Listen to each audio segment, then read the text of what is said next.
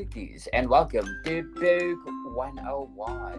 Book 101 is all about the books that are read for the last 40 years. And today I have my special guest. She is the author of several books, no other than Miss Sapha Burnell.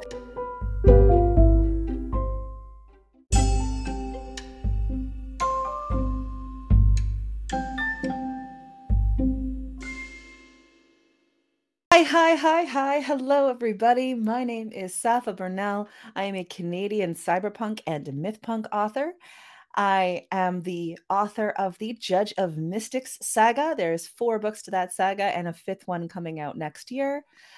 We've already discussed on this wonderful channel a Book 101 review, Char and Ash, which is book 1, and book 2, Son of Abel, book 3, Book of Revels, and book 4, Ginnungagap, just last week. So please do go back and listen to all of these amazing podcasts. I am so glad to have these interviews. They're just fantastic with Daniel Lucas.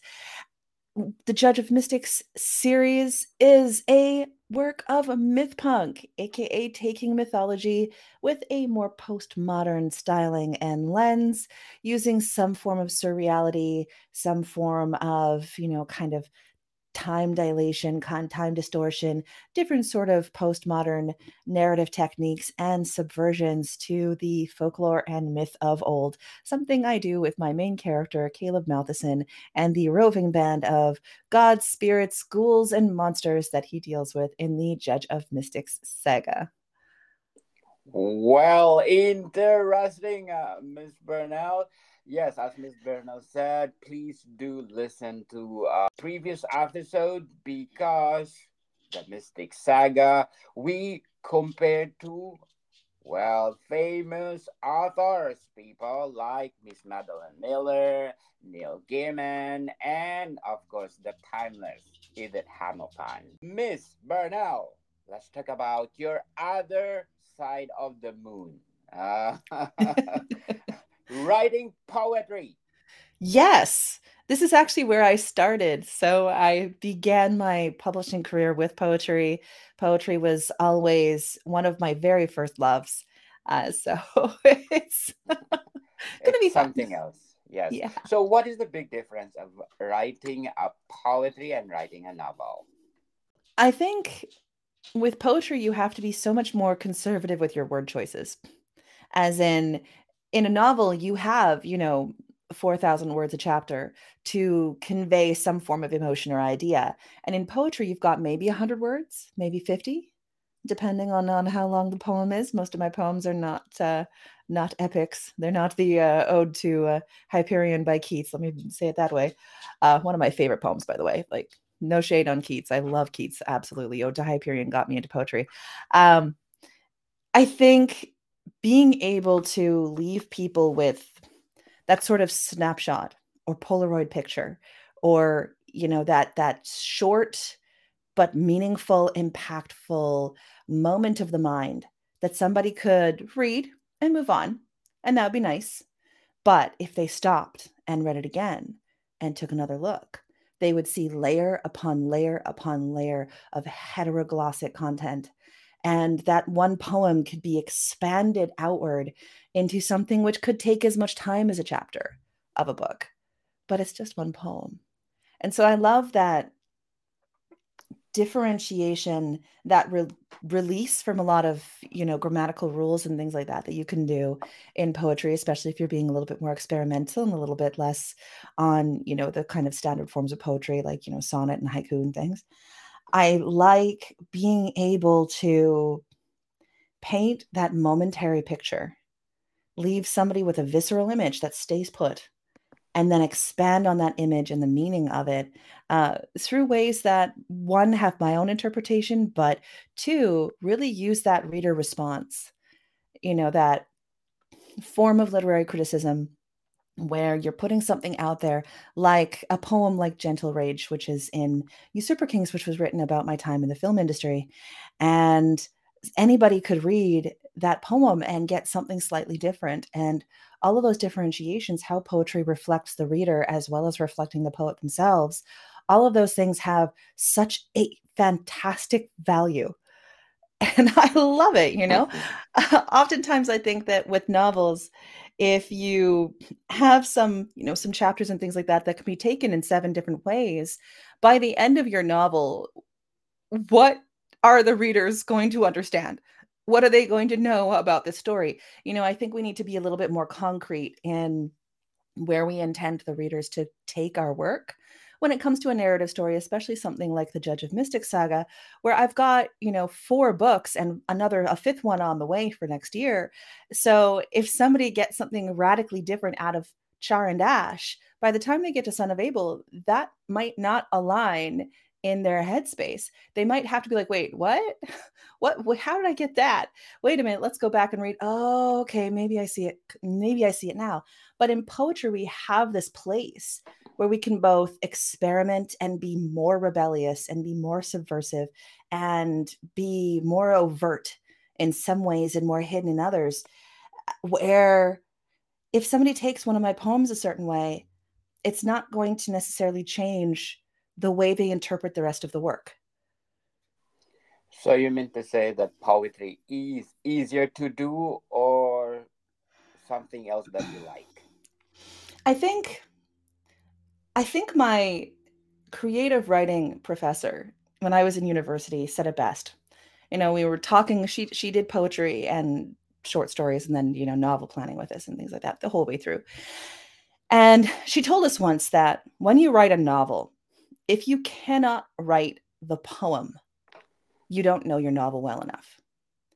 And it seems like such a weird thing to say, but in her mind, a poem can be so condensed down that it could have the same amount of meaning as a novel, or you could be able to distill a novel and its essence and what you want the readers to expect and what you want the readers to understand down into the essence of a poem.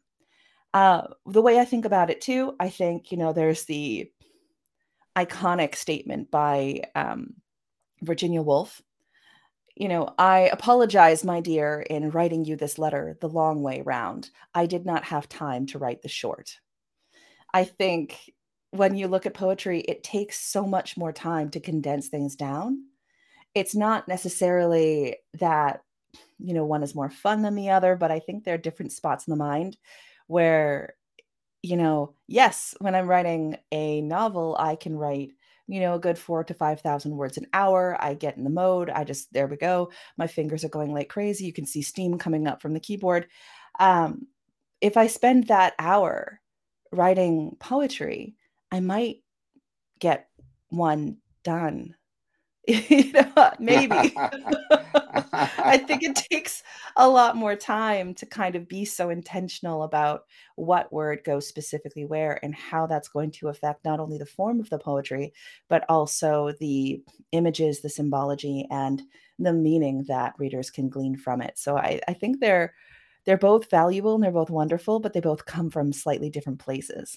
Ms. Burnell, in forming poetry, what are the criteria that you're putting to yourself? When I wrote Usurper Kings, you know, Usurper Kings, the 10th anniversary edition came out this year. That to me is wild. It's been 10 years. It's been 10 years since Usurper Kings. Oh my goodness. I wrote it in 5 acts. And I did a different impression of the feminine in each act based on hunter-gatherer civilization, based on agricultural civilizations, based on kind of the Enlightenment and then modern day, and then all the way to the existential singularity potential in the future. So going into kind of transhumanism for the future in the fifth act.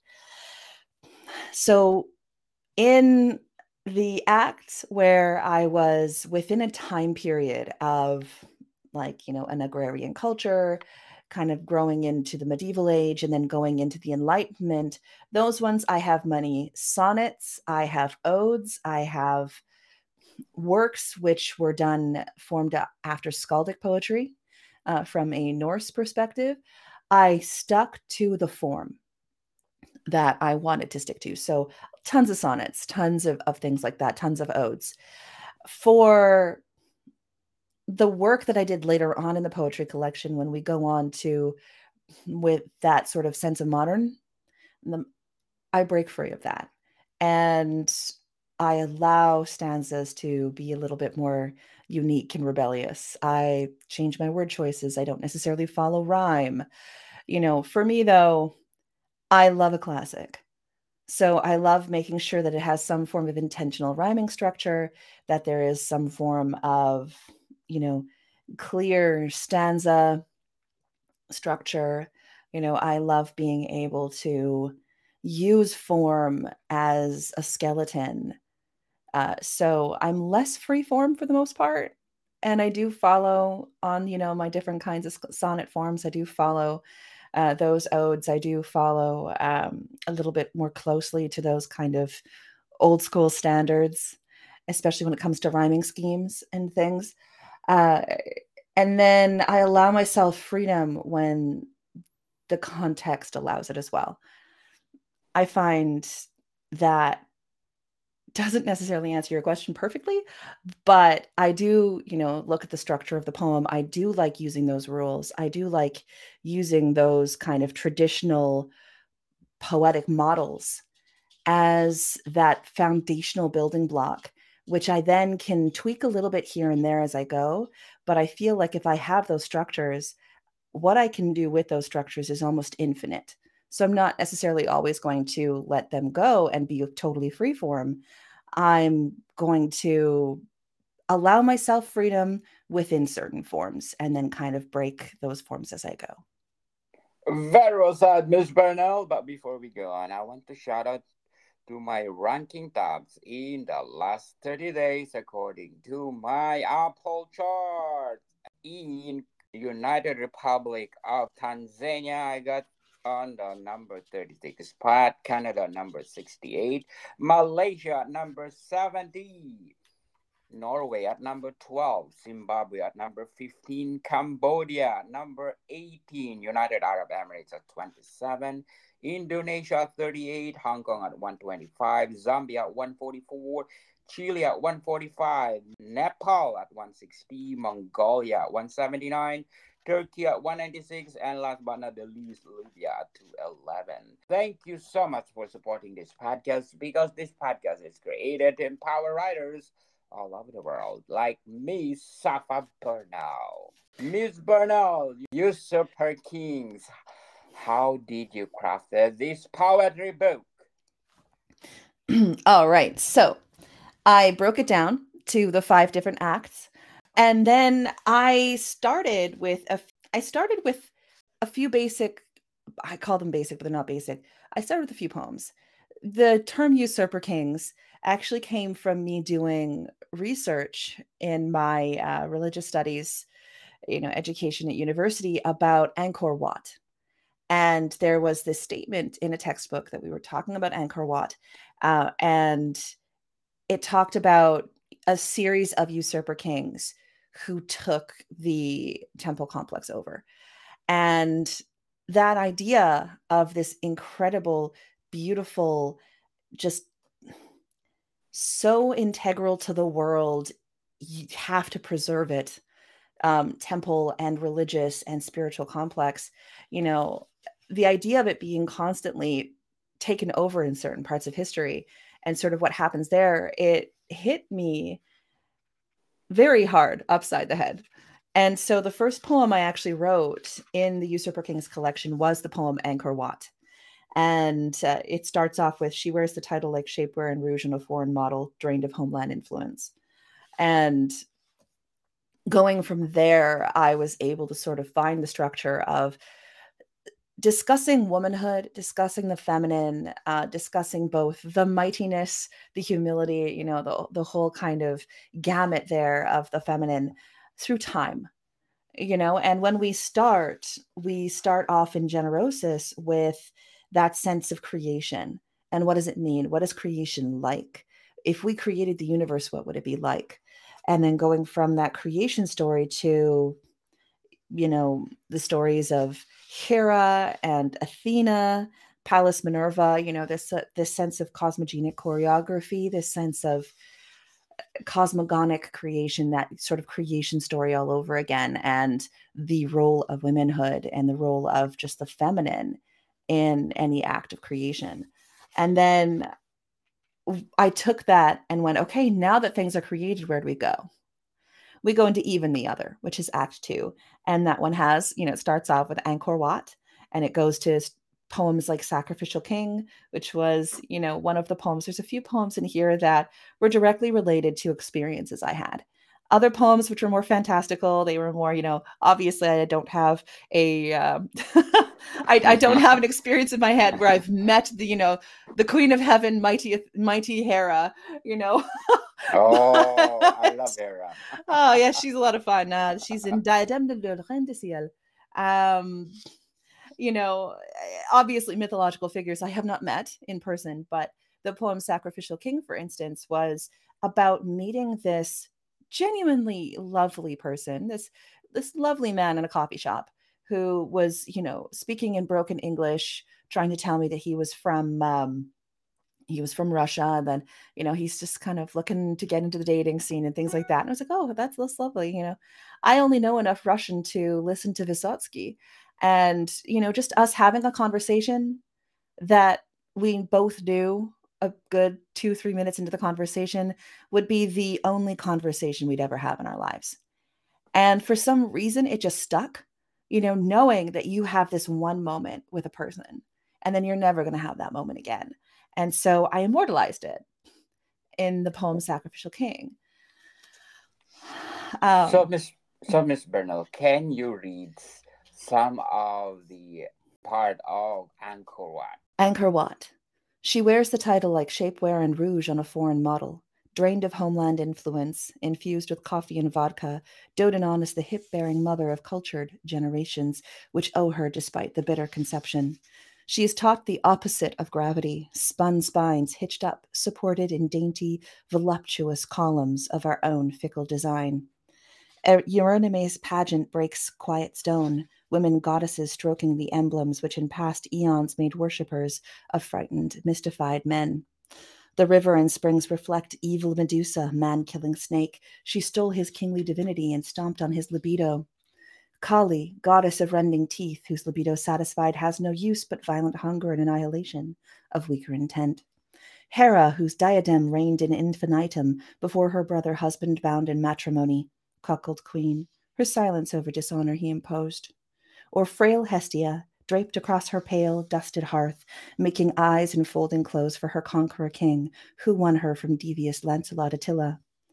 Uranos' foam daughter, Olympian's gambit, Aphrodite poses too, in the frothing spring halfway off her cockle shell, to bewitch and undermine male decency, obedient to animal passion and delight, the allowable power of woman, to capture and be caught, spun in fresco for generations, to gaze upon, Mother, mother, how pretty you looked.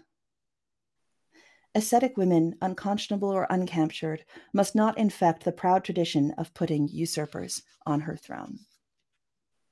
Wow. Interesting, Miss Burnell. If you want to go back and revise the book itself, which part of the book you want to revise? Ooh, there's one poem. There's a specific poem called Planetfall.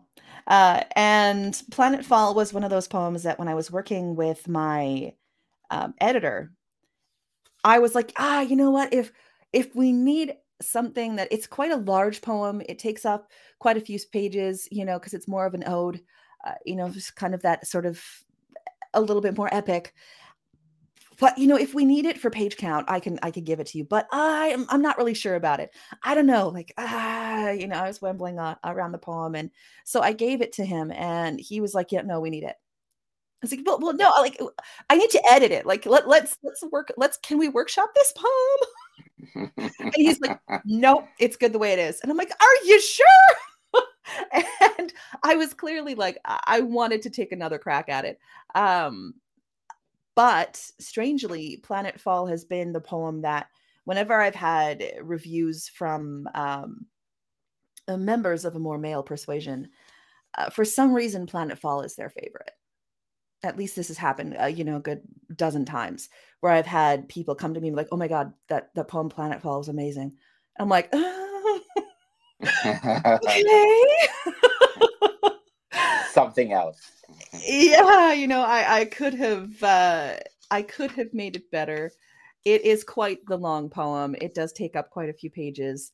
And it is more of a story. So it is more of a narrative poem. And I think that might be the reason, just because it is the story. Of course, it's science fiction. So it's the story of um, basically a starfighter who gets into a dogfight with another starfighter. They land on an alien planet and then find out that they need to help each other get away from the planet. Of course, it's a male and a female. And then the female ends up, like, they basically fall in love.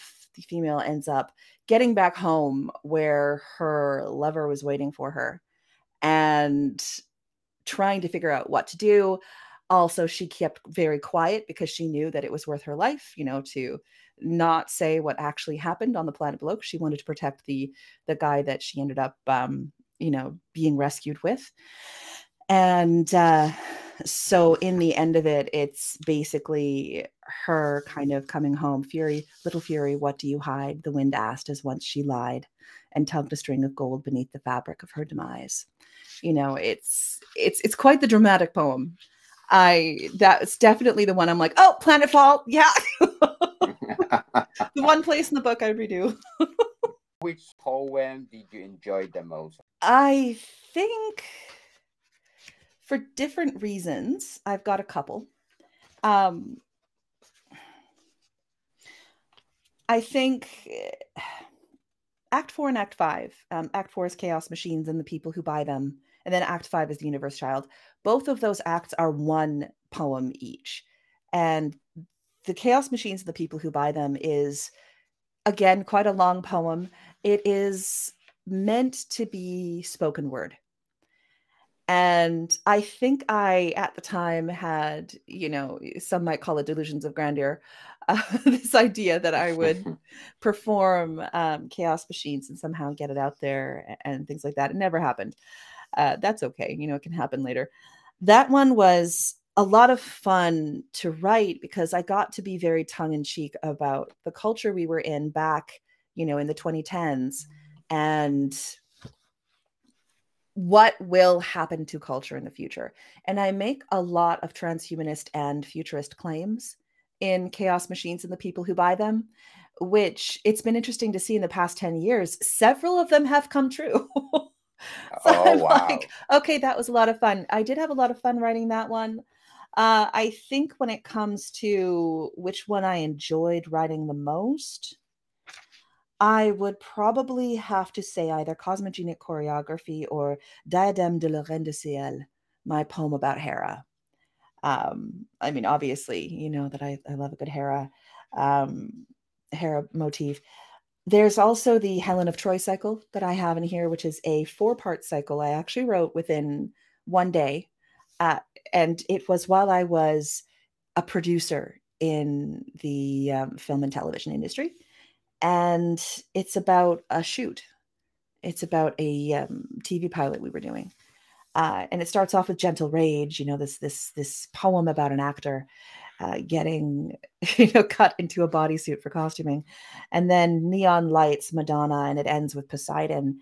And I think emotionally, especially at the time back in 2010 when it was written, it was something which gripped my soul, which I look at now and go, oh, how cute. Yes, I see value in those poems, but I am such a different person now than I was 13 years ago. And there's this young, wide-eyed person in their 20s looking around trying to get into film and making decisions that ended up with this poem Poseidon, which you'll have to read the tone, but it's not exactly the most happy poem in the world. That's okay though. We need those cathartic poems as well. I think the poem that I've had the most negative feedback on, just from a rebellious standpoint, would be Mary Magdalene. I'm curious, Miss Burnell, can you recite some of the stanza of the poem about Hera? Absolutely. Diadème de la Reine du Ciel. Heavy-lidded queen, painted in light's ample twin, Janus-faced shadow coats your regal brow.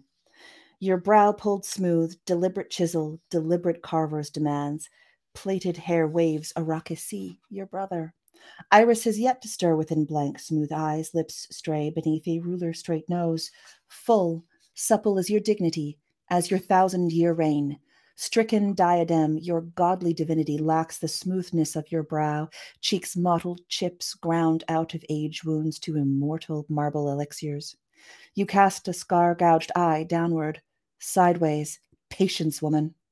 Across the circular pantheon where images of your brother, husband, sister, children, son, uncles, castrati grandfathers reside in crumbling effigy, comme vous, like you, comme toi, like you.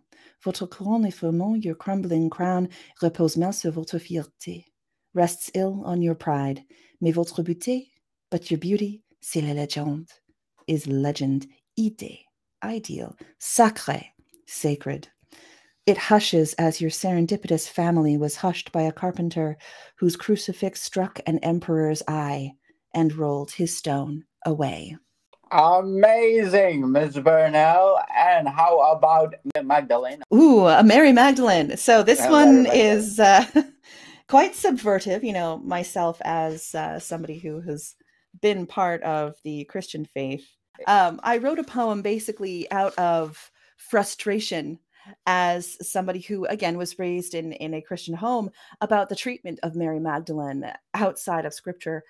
Because as many people who are potentially scholars would know, there's very little in the Bible said about Mary Magdalene, and very much that was made of her throughout different eras in, you know, kind of Christian history.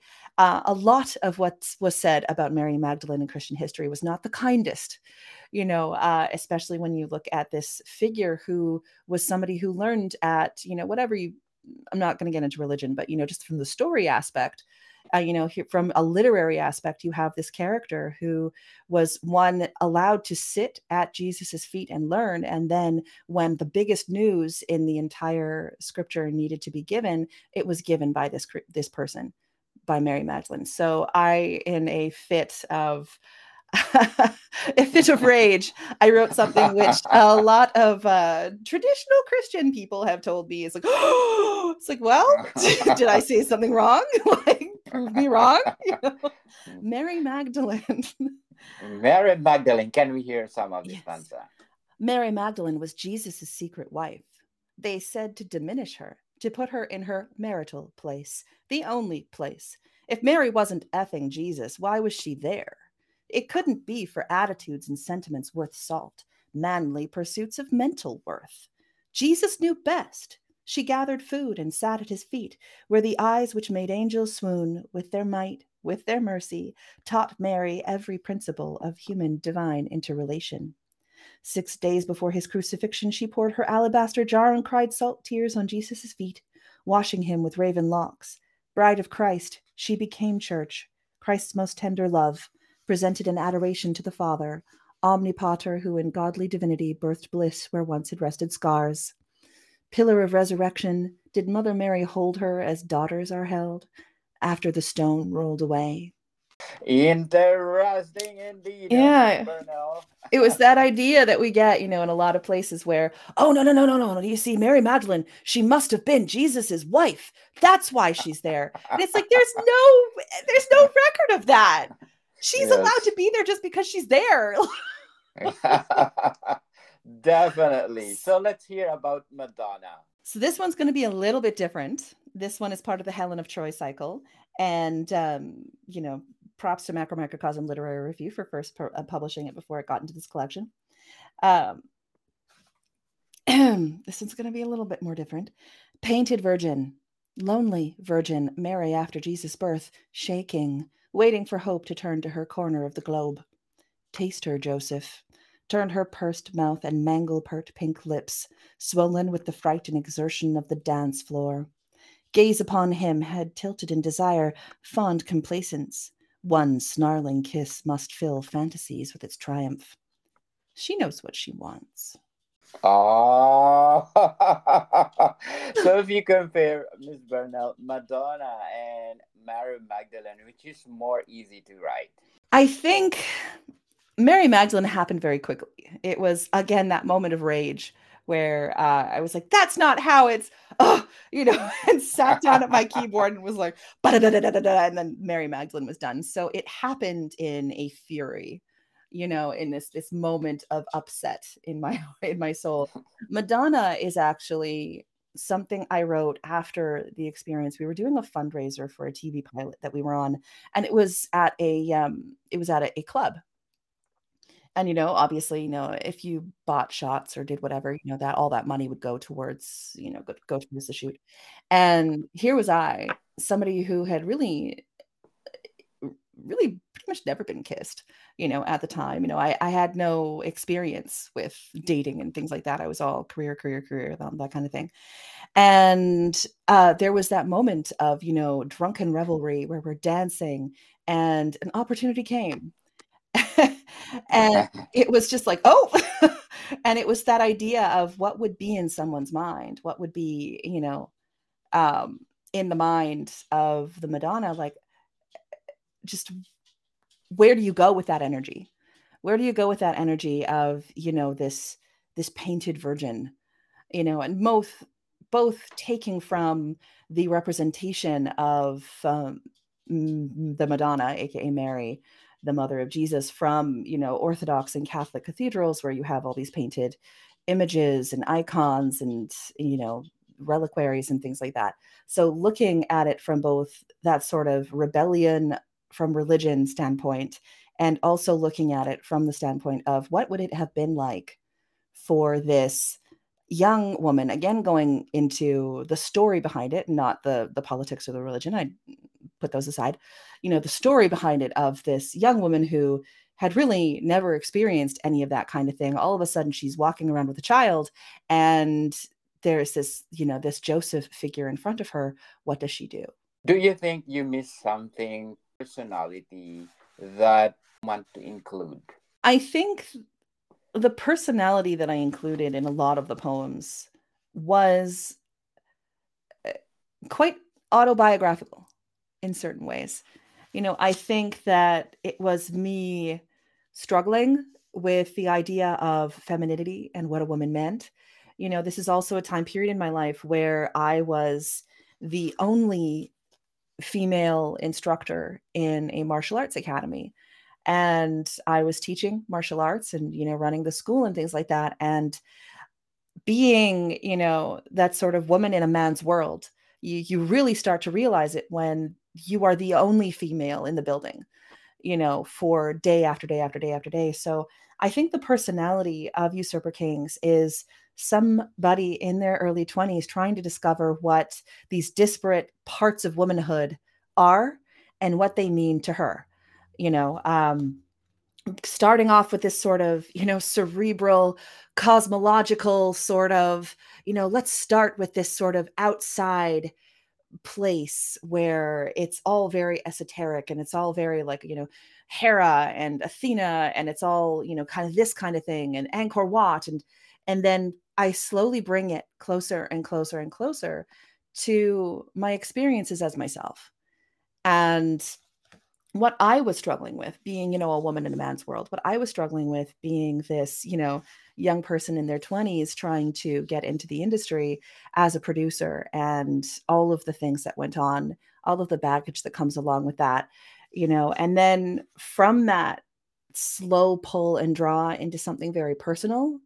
It's almost like I reach the middle of that sort of personalness in Time Masters and the Cogs, which is part 3, is act 3. And then once I finish the Time Masters and the Cogs kind of place, which is where, Helen of Troy cycle is and all that kind of thing. Once I get past Defend Her, all of a sudden, boom, we are out back esoteric again. We are exiting that really narrow view and bringing it back out to everyone. And so it was almost, this expansion, contraction, then re-expansion at the end to leave us at the end with a more kind of global view of the personality of the her in this collection. In total, Miss Burnell, Usurper Kings is to empower women. It is to empower women. It is also to have something enjoyable to read, to kind of be a little rebellious with. I think it's something that, I've had quite a few gentlemen read and have positive things to say about as well. So nowhere in here really am I lambasting masculinity. Instead, I'm trying to understand how masculinity fits with femininity.